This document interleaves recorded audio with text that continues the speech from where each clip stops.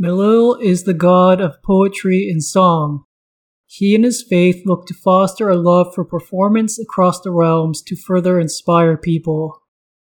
I'm Ben Dignan, and welcome once again to Religion in the Realms.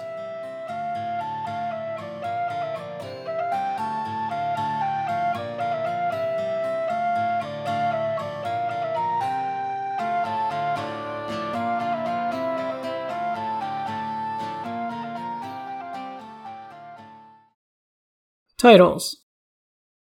Milil goes by the following titles: Lord of Song, the one true hand of all-wise Ogma, the Lord of all songs, guardian of singers and troubadours, and the one who watches while music is alive.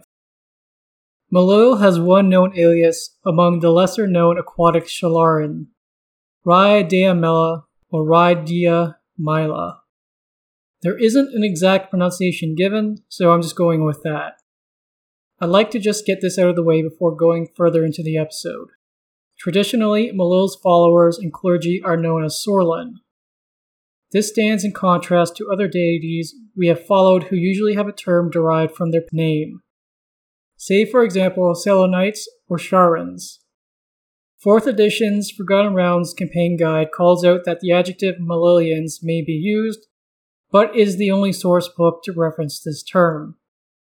In setting, it is believed that the term Sorlin is derived from the name of one of the initial founders of Milil's faith, whose identity has been lost to time. Portfolio and domains. Milil holds the portfolios of poetry, song, and eloquence. His suggested domain for 5th edition is light, but I also believe you could include knowledge. Appearance and manifestations.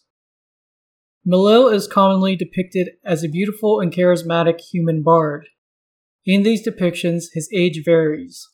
Sometimes he may be portrayed as an elf or half-elf in the same garb. We will touch on Milil's various alliances and his inclusion in the Elven Pantheon in a bit, but it is enough to say here that he is considered a member of the Elven Pantheon. Half-elven depictions of Milil are found mostly in regions with a large half-elven population, like Aglarond. He commonly is dressed in bright colors in a troubadour's dress. Such clothing features fancy patterns with gold or bejeweled decorative elements and accoutrement. Most often he is depicted with shoulder-length brown or blonde hair and is clean-shaven. It is easy to pick out images of Milil given the silver 5-stringed harp made of leaves he always seems to have on his person. This harp being the inspiration for his holy symbol, no doubt. Milil's favored weapon is the rapier. He wields his own magical rapier, which he calls Sharp Tongue. According to 2nd edition's Faiths and Avatars, Sharp Tongue is a +3 rapier that also holds the qualities of a sword of quickness and a sword of dancing. Milil may land out his rapier to someone of his faith who is about to undertake an important quest in his name. While Sharp Tongue holds both the qualities of a sword of dancing and sword of quickness, in the hands of a mortal follower, they can only use one of these qualities per round. Milil has 4 known manifestations. The first is a haunting melody. A singing male voice emanates from some unknown source. Usually, such a manifestation is heard deep in some forest clearing.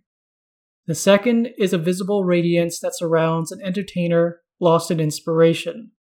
The third manifestation is a dancing pair of holophants made of conjured glowing yellow lines that flit about in the air, or they are drawn with ink upon a piece of parchment, despite any lack of ink. This manifestation is used by Milil to show his approval. It is speculated that Milil is fond of watching holophants dance to music. The 4th and final manifestation is visions granted to performers that Milil is pleased by. Such visions are meant to assist such individuals in finding treasure and or direct lost or unsure individuals. Milil makes use of the following creatures to communicate his approval, disapproval, or aid his mortal followers: Aasimar, who are masterful singers; holophants, like Aasimon; lantern archons; Movonic devas; solars; songbirds, usually nightingales; white horses or pegasi; and calico cats. Peregrine falcons are another creature he is fond of having appear before his followers to show his favor and inspire followers. Malil can manifest items of the prime material to reward his mortal followers. These include red or yellow lilies, peonies, and well-cut gemstones of any variety. Abilities. Through 1st edition and early into 2nd edition, Malil was listed as a demi-power. Later on in 2nd edition through 3rd edition, Malil came to be known as a lesser god. Why he was raised from a demi-power to a lesser power, I don't know. I found no explicit reason given, but a similar advancement in power level occurred with Danir. I think the same reason would be stated for both gods. Then into 4th edition, Malil was listed as an exarch, though still in service to Ogma. The campaign guide from 4th edition calls out expressly that exarchs are commonly known as demigods as well. Why 4th edition did not decide to just stick with the terms from the previous edition, I do not know. Though it does read like exarch is a broader term to encompass some lesser powers, demigods, and quasi-divine beings. Why Malil dropped down once again in rank, I could not find a reason.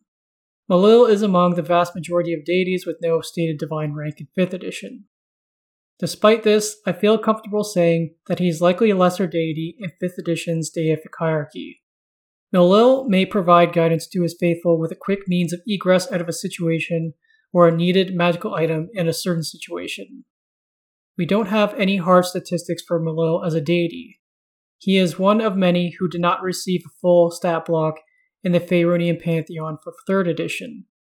However, we do have access to the abilities and statistics of his avatar from 2nd edition's Faiths and Avatars. Just be aware that I will be utilizing 2nd edition mechanical terms at times in discussing the avatar's features. His avatar has access to any priest sphere or wizard school, though shows a deep preference for spells that charm or those that have a vocal or musical quality to them. Any such vocal or musical spells Malil's avatar casts are at triple their normal effectiveness, and those who must save against these spells receive a -3 penalty. The avatar can conjure forth any weapon and is proficient with any of these weapons, though the avatar prefers Sharp Tongue, Malil's very own magical rapier.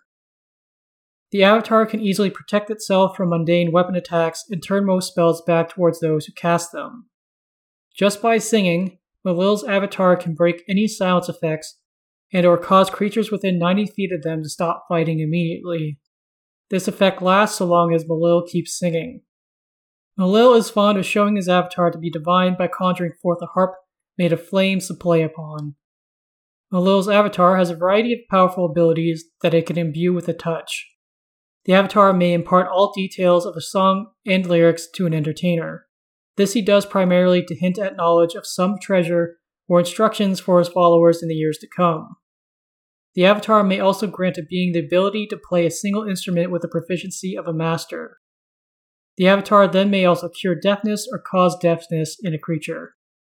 The deafness inflicted on the being is granted no saving throw and can only be cured by another divine power. Not surprising anyone, Malil's avatar plays any instrument with utter mastery and majesty, even those instruments that exist outside of the Forgotten Realms themselves. Any song heard by Sorlin, Malil himself can play with perfect recall. As he sings, he can manifest other voices or the sounds of other instruments to accompany him. Malil's avatar is immune to all spell and spell effects that have musical, vocal, sound, or instrumental elements. Personal history. Frankly, there is very little to be said about Malil's history in the realms. There are hints to suggest that he hasn't always been a god since the creation of Toril, but nothing substantial enough to guess at an era or year to his apotheosis. During the time of troubles in 1358 Dale Reckoning, Malil in his avatar form made his way to the city of Athkatla. Here Malil formed a new singing circle and took the initial steps in creating a new temple in his name called the Arbalest's House. The Patriarch of Song, who we will talk about later on, was asked by Malil directly to oversee the remainder of the construction. Past that, Malil has survived without any real issue past the spell plague and into the present day. Personality. Malil is a neutral good god. As a patron of performers, he is brimming with confidence and creativity. While he can easily improvise an oration or tune, he is a master of the theory and skill behind all performing arts. Melil has a wide repertoire of knowledge to draw upon from all fields, just as any great bard does. These positive attributes aside, Melil is a vain and attention-seeking individual. He dislikes not being the center of attention and will quickly move on or daydream if he feels he's being ignored. He is rather flirtatious both with mortals and deities alike, much to the frustration of other less amorous deific allies. Personal realms. In the Great Wheel cosmological model used in 1st edition, 2nd edition, and is the assumed default model for 5th edition Forgotten Realms, Melil resides on the split neutral good, chaotic good outer plane of the Beastlands. The Beastlands also goes by the titles of the Happy Hunting Grounds and the Three-Tiered Wilderness. Here he resides on the second layer of the Beastlands known as Brux. His shared divine realm is known as the Library of All Knowledge. He shares this realm with Danir. Just be aware that what I'm about to cover for the Beastlands and the Library of All Knowledge is exactly the same as I stated in the Danir episode, so by all means skip ahead a couple minutes to when I talk about the Great Tree. The Beastlands, as the name suggests, is a plain of untamed wilderness dominated by animals and other creatures alike.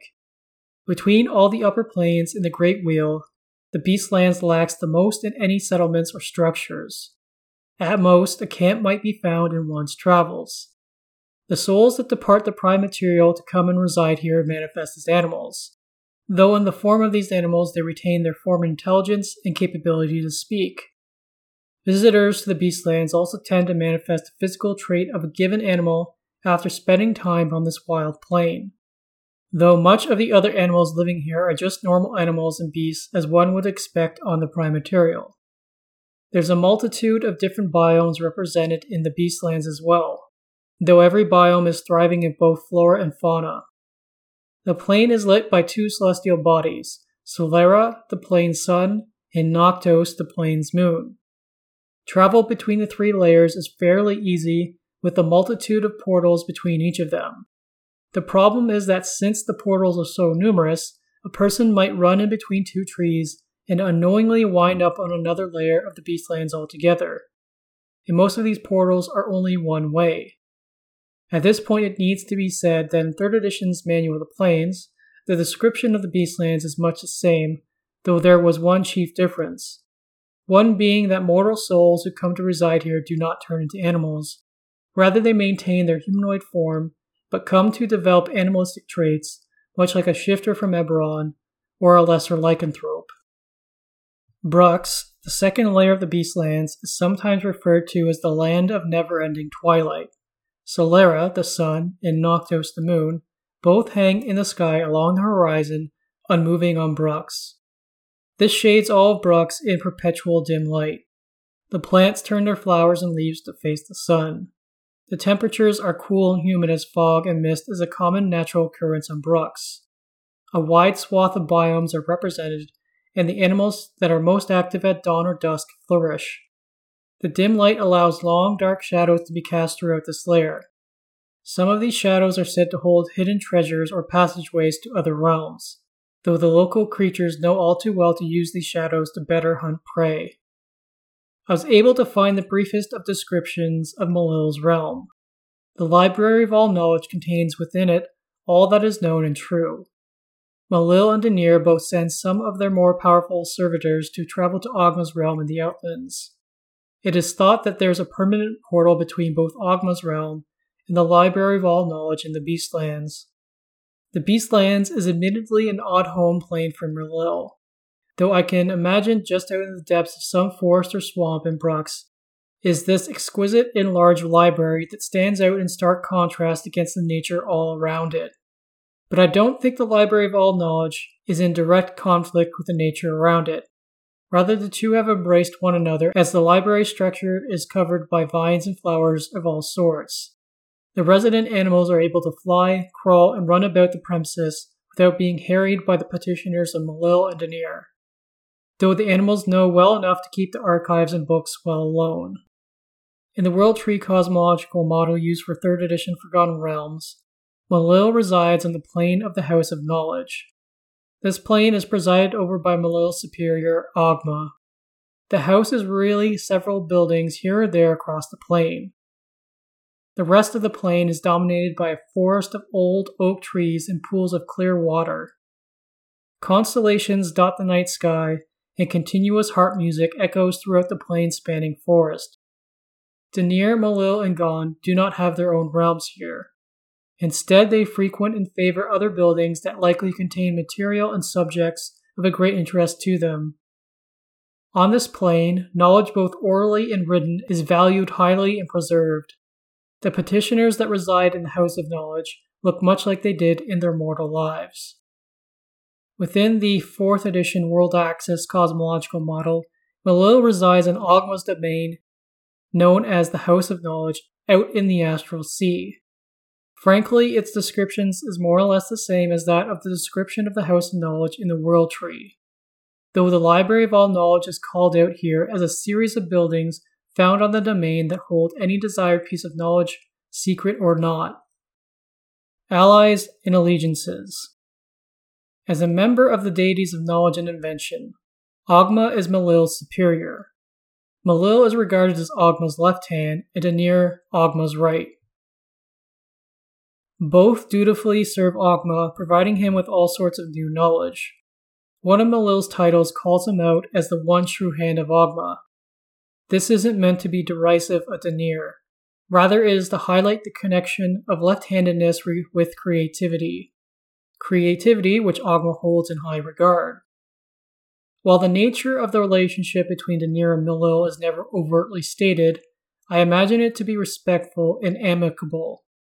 After all, they share a divine realm with one another in the Great Wheel. Though I do not think Malil and Danir spend much of their free time together, given their disparate personalities. Gond and Malil are also allied given their shared superior in Ogma, though this alliance is one purely out of duty. Gond and Malil believe that they share little to nothing in common and do not see eye to eye. Malil has a strong relationship with Lyra, goddess of joy and dance. Malil and Lyra are found working together often. He's also allies with Mistra, Suni, Lathander, Sharess, and Finder Wyvernspur, who Ed Greenwood has confirmed has returned as a deity, though is excluded out of the Faeronian Pantheon in Sword Coast Adventurer's Guide. I have a tweet down in the episode description if you wish to see Greenwood's thoughts on this. Malil is considered a member of the Elven Pantheon as well, though he does not go by another name or aspect, say like Mailiki does. The chief reason for his inclusion is said to be the grace and allure of his song. Within the Seldarine, he is allies with Corellon Larethian, patron deity of the elves, Ongarath, the triune goddess of the moon elves, Erevan Ilisir, elven god of mischief and elven rogues, Hanali Selenil, elven goddess of love and beauty, Labellus Enereth, elven god of time and history, and Sianine Moonbow, elven goddess of mysticism and dreams. Perhaps there is a discrepancy, but 2nd edition's Fates and Avatars lists Rillifain Ralathil, elven god of woodlands and nature, as an ally of Malil's. But then Demi-Human Deities, from the same edition, does not list out Malil as one of Rillifain's allies. Much like all good aligned deities in the Faeronian Pantheon, the halfling goddess Cirillali of Hearth and Friendship is also an ally of Malil's. Stillsong, a mysterious deity of song, who is not part of any particular pantheon, is another of Malil's deific allies. Enemies. Malil has one stated foe. After mocking Siric's madness in a ballad, the Prince of Lies has a strong dislike for the Lord of Song. Symbols.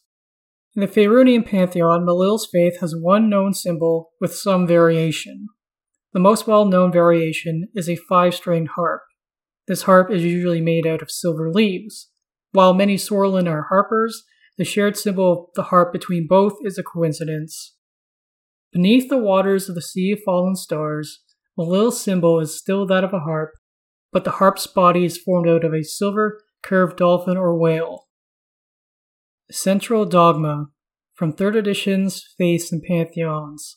Quote, "Life is a song beginning at birth and only silenced with the final chord. Strive always to make the whole song, not just the lyrics and music, more beautiful. Destroy no music or instrument, nor stop a singer before the tune is done. Listen to the world around as well as filling it with your own sound. One singer's music is another's noise, so still no bad music if its making be joyful. Spread the teaching of song and musicianship always. Sing to Malil every day. Music is the most precious thing folk can create, so encourage its training, use, and preservation at all times and in all possible ways. Awaken a love of song in all folk you can, and offer its performance freely around campfire or on the trail. Cease not in your own seeking for new tunes, new techniques, and new instruments to master." End quote. Presence of the Faith.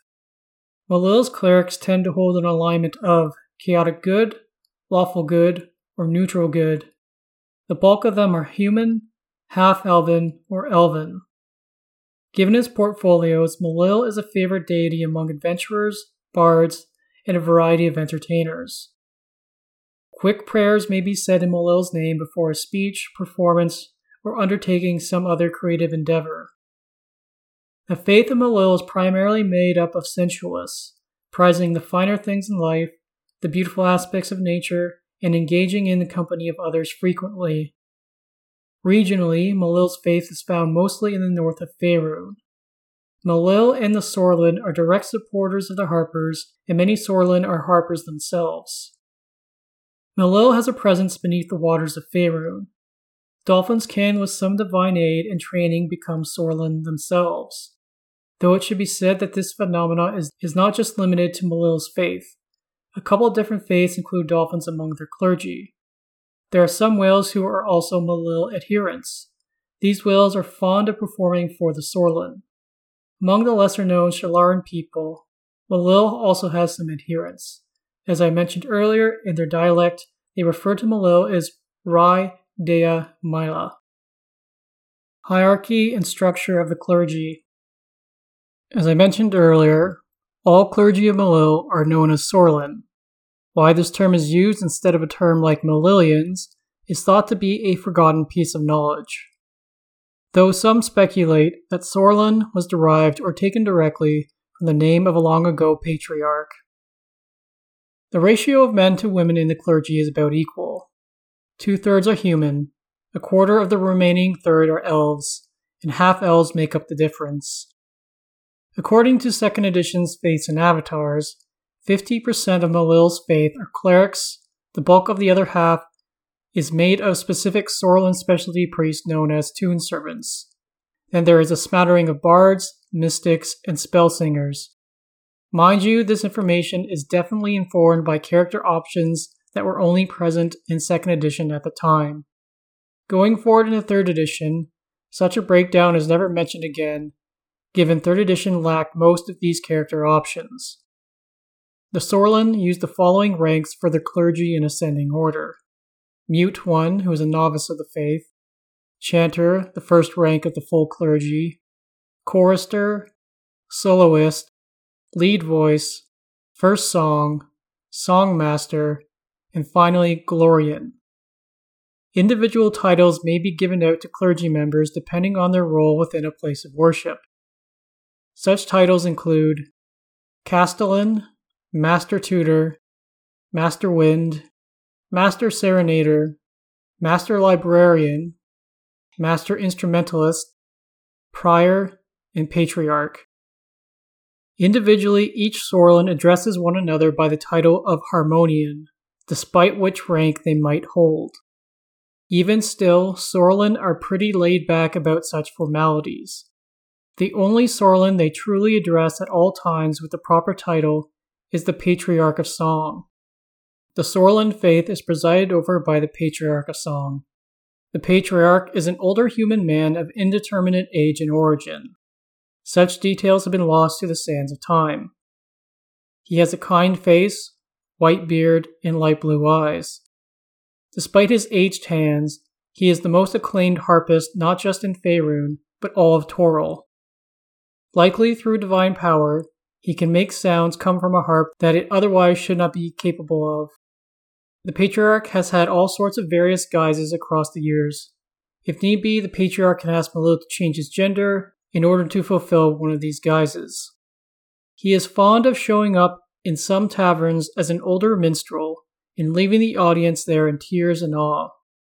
This he does with the sole intent of inspiring younger bards and minstrels abroad. Through a powerful and enchanting song, the Patriarch can easily enthrall those who come to hear it. They are placed in a stupor, fixating on the music. Only the roughest sort of actions against the affected will be enough to break them from the trance. Sorlin hold that Melil has granted the Patriarch these various abilities and immortality to boot. Though it goes unstated, I do wonder if the Patriarch should be considered a chosen of Melil. It is said among the faithful that so long as the Patriarch lives, music will continue to grow and flourish. The Patriarch formerly operated out of Waterdeep, but moved to Athkatla and Amn. This he did after Melil asked him to oversee the construction of the Arbalest House, a new Sorlin temple. Whether the Patriarch is still primarily based out of Athkatla in present-day Faerun, I do not know. Every Sorlin place of worship acknowledges the authority of the Patriarch, even if it is just done in lip service. Adherence to the Patriarch's wishes and commands tends to wane the further you get from the Patriarch's center of power and influence. These distant Sorlin tend to adhere to the calls and orders of utmost importance. Responsibilities and duties of the faithful. Sorlin need to be trained vocalists and have proficiency with one musical instrument. Apart from those required proficiencies, many are trained composers and dancers. Sorlin offer their services as instrument makers, tutors, and teachers for free to those who hold Melil as their patron deity, or for a fee for those simply wanting to learn. Though they may ask nothing of the poor and working class, save maybe a meal and a drink. Sorlin may be asked to judge competitions for the musical arts. They may also serve as intermediaries in disputes between bards. Such disputes may be as simple as that between two bards or as large as a conflict between two rival bardic colleges. Throughout their days, Sorlin work on expanding their repertoire of songs and instrument proficiency, both in places of worship or whilst traveling. They make an effort to write down both the songs they learn from others and those they come to compose themselves. This is to preserve knowledge of such music for generations to come, and so that music is not lost. Some do this through a specific Sorlin spell known as Singing Stone. In short, the spell allows for the caster to record a piece of song played and or sung.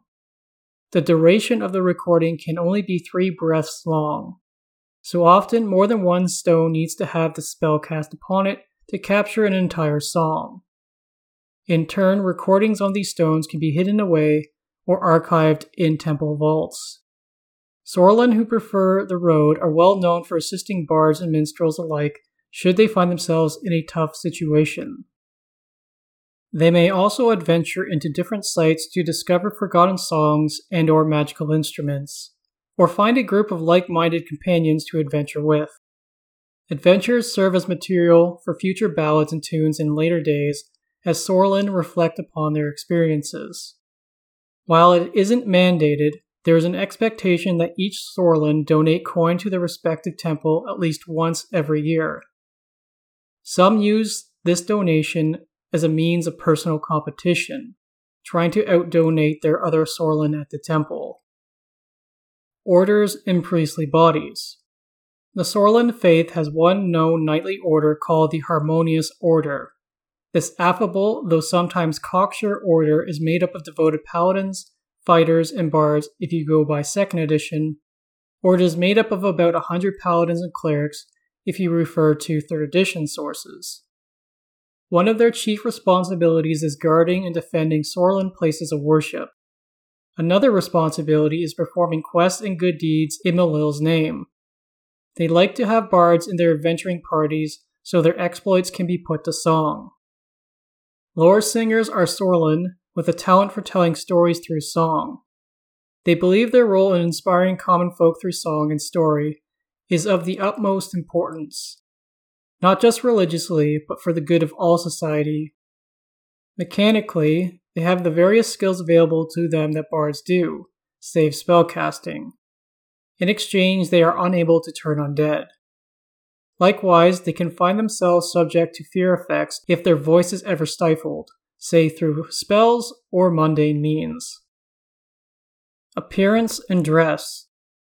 Sorlin ceremonial dress is made of rich and bold fabric, typically emblazoned with the patterns of dragons, bards, and/or warriors whirling about. Small wind chimes double as anklets, earrings, and other accoutrements worn on the person, though they will remove such items when it comes time for a performance. Hair may be cut short or bound in a golden hairnet so as not to interfere with musical instruments. They may hold an actual harp as their holy symbol, or wear the harp of Malil as a piece of jewelry upon their person. When adventuring, Sorlin prefer armor with a degree of ornamentation. They often wield maces and magical instruments. While they perform, lore singers garb themselves in white shirts with puffy sleeves and green or tan tights. On their back they wear a crimson cape patterned with golden dragons. When adventuring, lore singers favor leather armor, though armor that matches the flamboyant clothes they wear. Lore singers equip themselves usually with a rapier and the parrying dagger. Rituals. Clerics and Sorlin clergy pray and meditate on their spells when they wake at dawn. They perform a specific song at this time. 3rd edition's Fates and Pantheons calls this song the Song of Praise, while 2nd edition's Fates and Avatars calls it the Sunrise Song. The Sunrise Song is described as a soft chant. Despite what name is used, the song is sung in Malil's name. In both 2nd edition and 3rd edition sources, though, it is said that the Song of Praise is also performed after every victory or great success. Sorlin, found in the depths of the Sea of Fallen Stars, based out of the city of Myth-Nantar, accompany whales on a pilgrimage. This pilgrimage is made in memoriam to a being known as Nahal, the great whale bard who was killed in 1369 Dale Reckoning in the 12th Saros War. 2nd edition's Sea of Fallen Stars sourcebook does not mention if Nahal was a Sorlin or not. Either way, the Sorlin wish to show deep respect for the bard responsible for leading all whale song beneath the inner sea for so long. The Song of Sorrowing is sung to mourn the death of one of Malil's faithful. The Song of Welcoming is sung when someone new is brought into the faith. The Call of Flowers is sung on green grass, the festival day between the months of Tarsak and Myrtle on the calendar of Harptos. While no other details are provided, the Call of Flowers is probably a song of religious importance tied to the coming of spring. The Grand Revel is held on Midsummer, the festival day between Flamerule and Alesis on the calendar of Harptos. As the name suggests, the Grand Revel is a large feast and dance where parodies and satirical songs are performed for all. Any ritual performed by a group of Sorlin follows a certain order. First, the opening call is sung or played. Second, each member performs an individual piece while kneeling before an altar. Third, a unified hymn is sung together, followed by a sermon or offering to Malil. Finally, a closing song is performed by all. This closing song always rises to a large crescendo. General characteristics of places of worship. Sorlin places of worship are found in centers of music. They may vary from the largest concert hall to a small choral chamber, but one commonality must exist between them all: excellent acoustics. Sorlin temples are typically grandiose in architecture. Each has a choir loft, classes for music instruction, workshops for creating and fixing instruments, musical libraries, and theaters for performances of different varieties. Sorlin temples do not contain many of what are considered traditional holy tomes. Rather, books full of composition, lyrics, poetry, and ballads are readily available. Millil never puts too much stock in the idea of such holy tomes, though we will touch on one near the end of the episode. Rather, enchanted musical instruments are prized above tomes. Specific places of worship. The Scholars' Priory in Calimport is a complex made of 3 temples devoted to Ogma, Millil, and Danir. This complex is found in the Hook Ward. All 3 temples share a central courtyard. All 3 clergies pitch in when it comes time to fill the central cistern shared by all. Several create water spells or cast to fill the cistern in the morning. Candlekeep is held to be a place of worship to the Sorlin and other knowledge-based faiths. The clergy of Millil are one of a select group of people who do not have to make a donation of a new tome or work to Candlekeep to receive admittance. Instead, Sorlin are admitted for free. However, they will often bring a donation anyways. A shrine to Millil can be found in Candlekeep. It is found in a demi-planar chamber attached to the hearth, Candlekeep's own tavern. The next location is taken from a 2nd edition source, so I do not know what state it may presently exist in the Forgotten Realms. In the Adventurer's Quarter of Waterdeep can be found the Temple of Good Cheer. This temple is dedicated both to Lyra and Millil. The temple is really just the upper floor of a 3-storied row house that has had its rooms converted to house the temple proper, a dance classroom, and a music class. You can identify the temple out on the street by the plaque displaying Lyra and Millil's respective symbols out of the 3rd-story window. This temple is run by a married couple, the wife a clergy member of Lyra, and the husband a clergy member of Millil's. The Arbalest House can be found in Athkatla. Millil himself laid the groundwork for this temple when he found himself down on Toril during the time of troubles.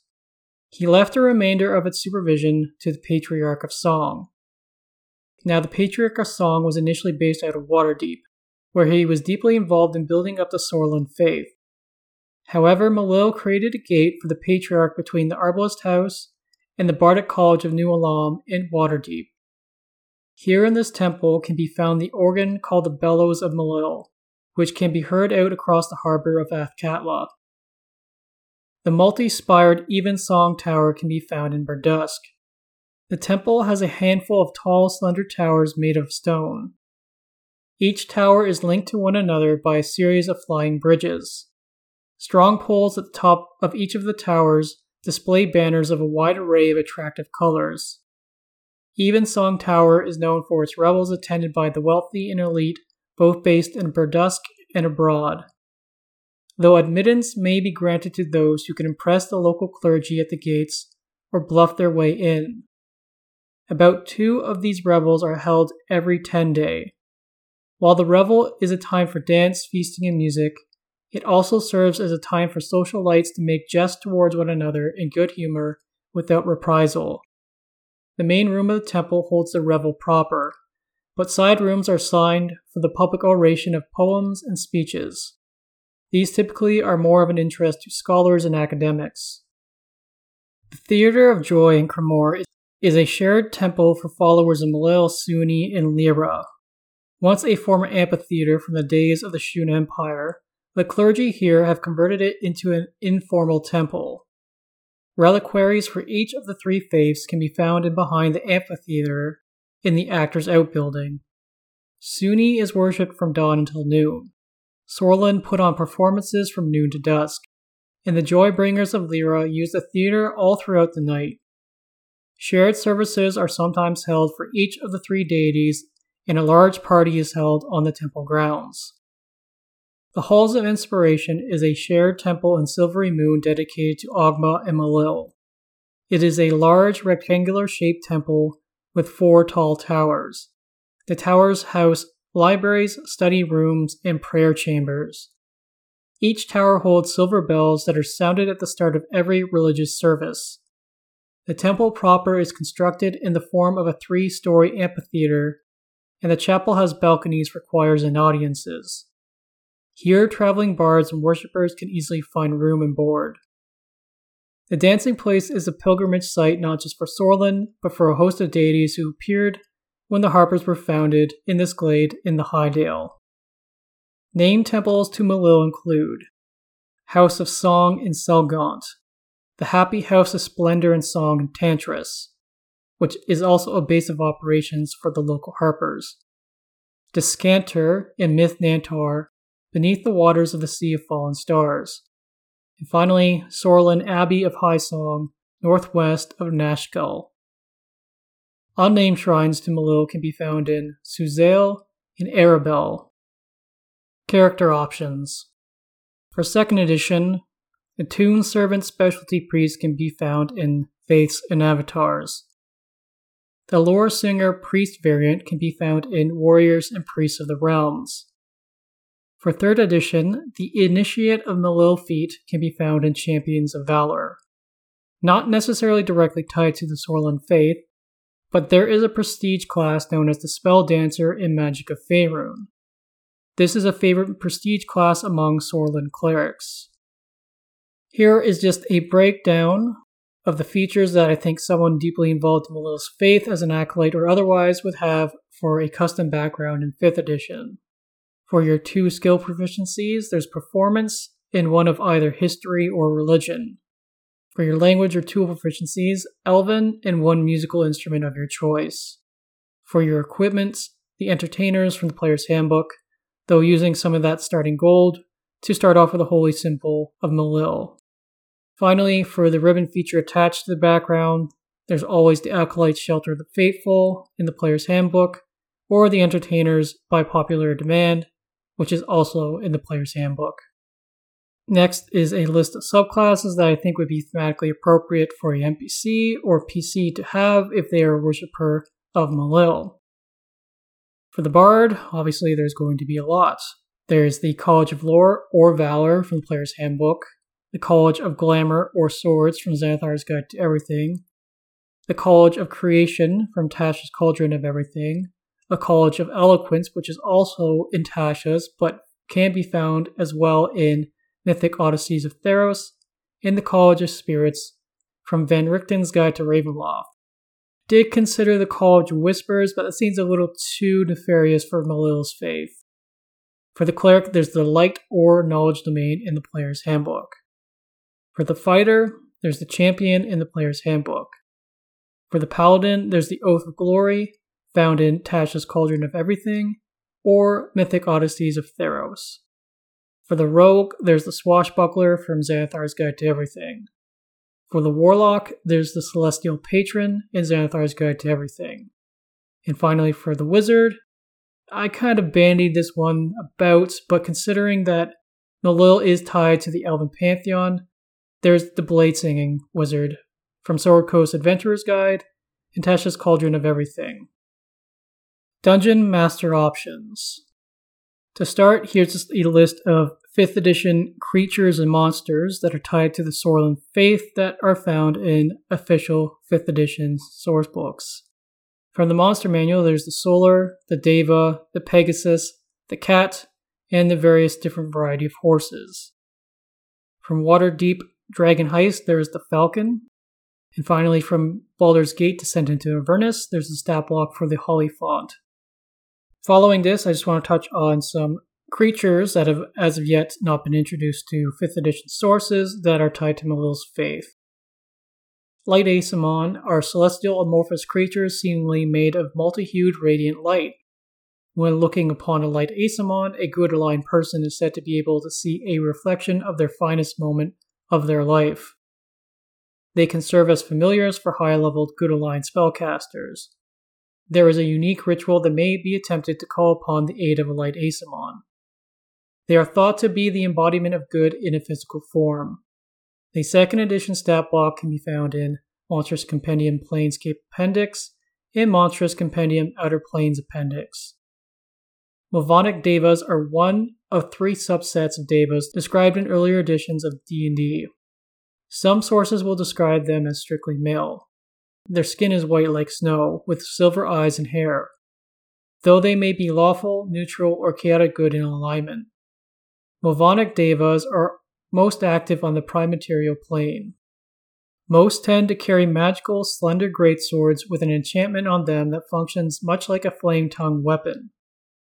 Unsurprisingly, they wield all sorts of helpful and protective divine magics.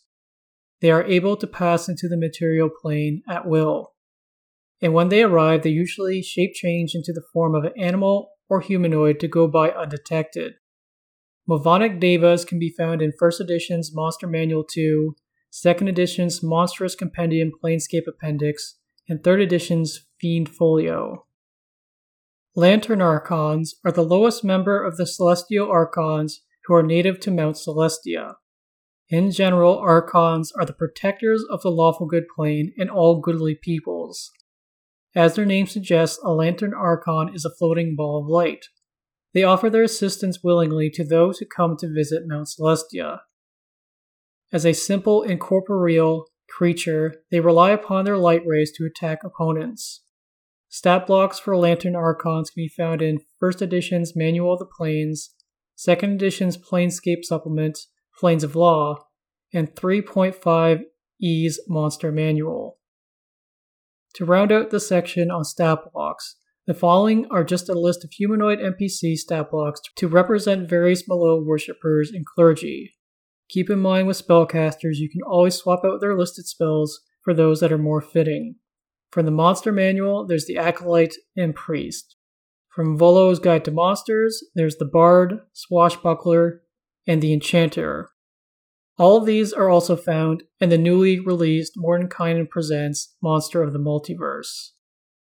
Now to touch on some specific Sorlin magic items.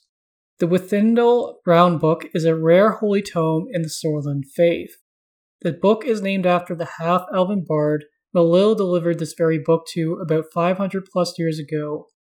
Withindel was a blind half-elven bard who made it to the summit of one of the Cloven Mountains. There he sung Malil's praises, and thus Malil gifted the bard with this holy tome. The tome's circular covers are made of unbreakable black stone.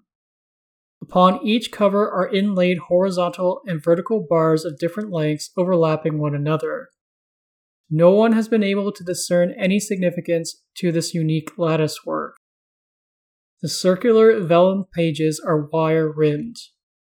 The tome is enchanted in such a way that despite its round shape, it will not roll away or be knocked over on accident or by the elements, so long as it is stood up, though an intentional grab by a person can set it down. Upon opening the book, snippets of music can be heard. The tunes which are picked are random with no discernible order. Any magic user can make use of the spells present in the round book without ill effect, save 3. Any non-Sorlin attempting to cast these 3 spells, which are said to be gifted from Malil himself, places a gesh upon the user. The command placed upon them is to help the first Sorlin clergy member who requests their help. What's more, higher level Sorlin are able to sense when this gesh has been placed upon someone. The round book has the innate ability to teleport at will without error to anywhere throughout Faerun. No magical or physical binds as of yet have been able to deny this ability. It is thought that by imbuing this book with this property, Malil ensured that the round book and thus his faith would be spread across the continent. The last known location of the round book was in the possession of a Sorlin priest who had retired to a villa northwest of Nashkel, until one night he was murdered in 1358 Dale Reckoning, and the round book was no doubt taken away by his murderers. The full details of the Withindel round book can be found in 2nd edition's Prayers from the Faithful. A Joyous Star Song is a magical scroll made of stamped silver. The first of these magic scrolls were made in tandem by the face of Lyra and Malil. Each scroll bears the symbols of both deities. The scroll holds the lyrics and notes to an inspiring song. A bard who performs this song is granted an additional use of their bardic music feature with a bonus to perform check. This magic item can be found in 3rd edition's Magic of Faerun. The Rod of Tuning is a favorite magic item used by Sorlin clerics among others. One of its basic features is the rod's ability to sound any musical note desired by the wielder by striking the rod against a hard surface. The first of its more powerful abilities is potentially banishing extraplanar creatures. By striking the rod, extraplanar creatures within 30 feet of the wheeler have to save or be banished. This can be done once per day. The second and final of its powerful abilities is access to the Holy Word spell. This spell affects any evil creature within 30 feet of the wielder. This ability can also be used once per day. This magic item can also be found in 3rd edition's Magic of Faerun. And let's round up the DM section of the podcast by touching on some official 5th edition magic items that I think would be thematically appropriate for Melil's Faith to have access to or be in possession of. From the DMG, the Dancing Sword, Glamored Studded Leather, the various instruments of the bards, Pipes of Haunting, Pipes of the Sewers, Potion of Heroism, Staff of Charming, and the Tome of Leadership and Influence. From Mythic Odysseys of Theros, the Siren Song Lyre. From Tasha's Cauldron of Everything, the +1 to +3 Rhythm Maker's Drum, and the Lyre of Building. From Strixhaven Curriculum of Chaos, a reflavored Prismari Primer. And finally, from Xanathar's Guide to Everything, Cloak of Billowing, Cloak of Many Fashions, Instrument of Illusions, and Instrument of Scribing. Alright, thank you for listening to Religion in the Realms. If you're interested in keeping up with the release of future episodes, you can follow the podcast Twitter account at Realms Religion. These episodes are uploaded to YouTube as well. Audio versions of the podcast can be found on iTunes, Spotify, Stitcher, and Google Podcasts. If you wish to get in touch with me with any questions or just want to chat, my personal Twitter is at ShivsEmbrace, or you can send an email to realmsreligion@gmail.com. In the next episode, I will be finishing up the Deities of Knowledge and Invention by covering Gond, the neutral god of craft and artifice. Until next time, may Tymora look kindly upon your dice rolls, Helm protect you, and Lathander light your path.